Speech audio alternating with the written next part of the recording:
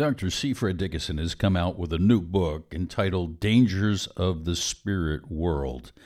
I am scheduled to spend some time with Dr. Dickinson working through what's in this book. I think it's going to be very helpful to a lot of people. Again, the title is Dangers of the Spirit World, a warning to those of a materialistic, humanistic mindset. And that is most of us in America for sure. That includes Bible-believing Christians. I'll have more to say about that in a moment. But I appreciate the endorsements on this book, especially this one. Dr. Erwin Lutzer, a consummate theologian and pastor, he wrote this: "Do you know how Satan and demons can affect the course of your life? Many humanistic diagnoses of afflictions and distresses simply do not discover the reality of spirit intervention. A biblical worldview should lead us to consider demonic influence and invasion. Some cases of depression, suicidal thoughts, physical afflictions, mental disturbances, and poor relationships are caused by wicked spirits. We need to be aware of the enemy's tactics and the enemy's effects. This book will make you aware of the reality of warfare, the resources of the believer in Christ, and the authority to forcefully resist our adversaries. This book is a wake-up call to believers who are often unaware of this invisible enemy who attacks them, their families, and churches." Again, the words of Dr. Erwin Lutzer, Pastor Emeritus, the Moody Church in Chicago. It's interesting, one of the first things that Fred writes in this book, in the foreword to the book, his opening line is this: "We need to wake up." And you know what? He's right. He goes on and says, "The enemies are at our doors, and we don't even recognize them. Maybe don't even know they exist." That is the mindset in Western society. Many Christians have unknowingly bought into it. I'm talking about Satan and his demons. They are real, and they are dangerous to your spiritual health and well-being. We need a true biblical worldview. And then Fred goes on to talk about, for the last 50 years, he has counseled Christians plagued by the harassment of evil spirits. What do you believe about spiritual affliction, spiritual warfare, spiritual conflict? You may be where I was 30 plus years ago. I certainly defer to the scriptures. I can read the Word of God and see repeatedly that the Lord Jesus encountered this. We find the influence of demonic forces from the earliest chapters of the Bible to the very end of the Bible, when Satan is chained up for 1,000 years, so he's no longer deceiving the nations. We can turn to a 2 Corinthians 4:4 that says Satan has blinded the minds of the unbelieving. I was able to do that. I would have given you a fairly good analysis back then of Ephesians chapter 6, that our battle is not merely with flesh and blood, but with principalities and powers. I could have done all that, but I really did not have a practical theology or really understand this reality. Then I was introduced to C. Fred Dickinson, and when he explained to me what he did and what he did with believers who were under spiritual affliction, I was hesitant to in any way embrace it. I can remember driving Fred to the airport after a series of meetings that I invited him to conduct here in the Dallas area at a church we had been part of starting. And I said to Fred, your approach, this whole idea, I said, I'm a kind of an emotional guy. Honestly, I don't think I could do this. And he just reassured me that the Lord would help me if I encountered those who were under affliction. And so we said goodbye and parted ways. And the next thing I know, I'm getting, some phone calls because we aired an interview with C. Fred Dickinson. And in fact, someone who had been one of his students, having heard my interview with him, contacted him, and suddenly there's the manifestation of demonic opposition. And then I was called to be part of helping to extricate this individual of what was an extreme form of demonic control and influence.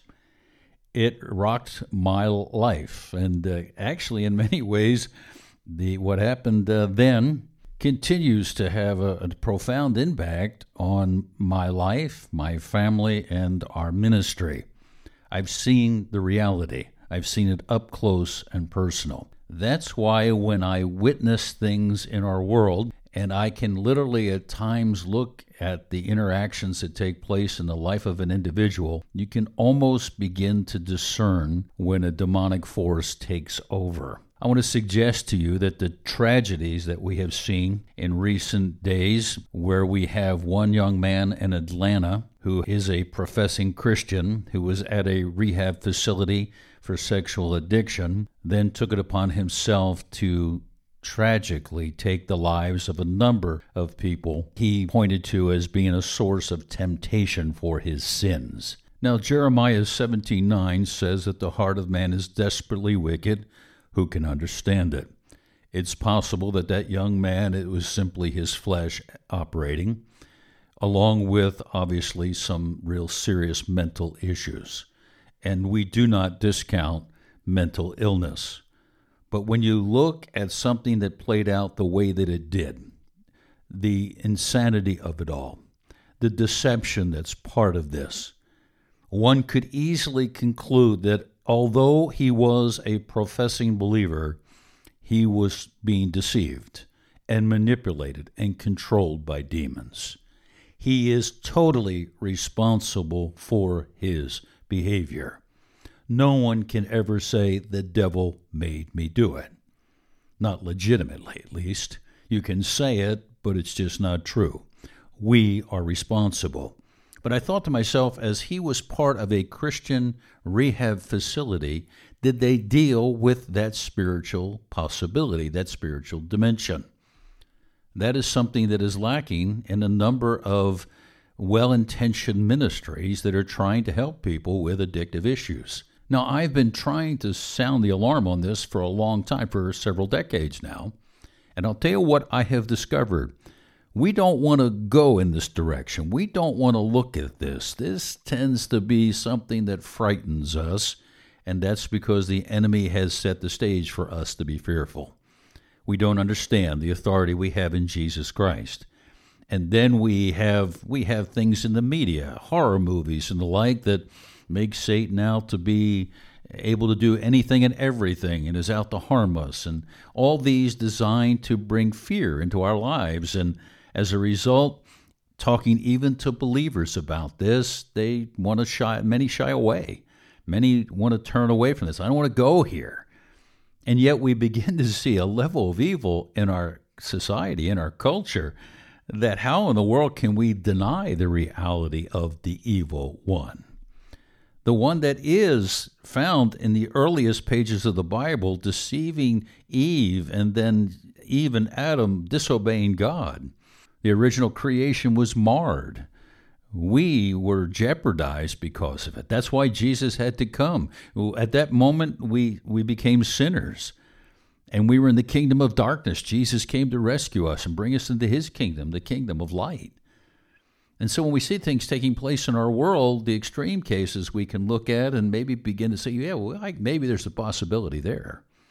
In fact, the most recent tragedy that took place in Boulder, Colorado, by a man with an Islamic background, the people that described him, people that knew him, said he was really a nice guy, but then he would snap. And one individual made the statement, he said, it was like a demon took over. And I thought, you know what? That could have been precisely what took place, what happened.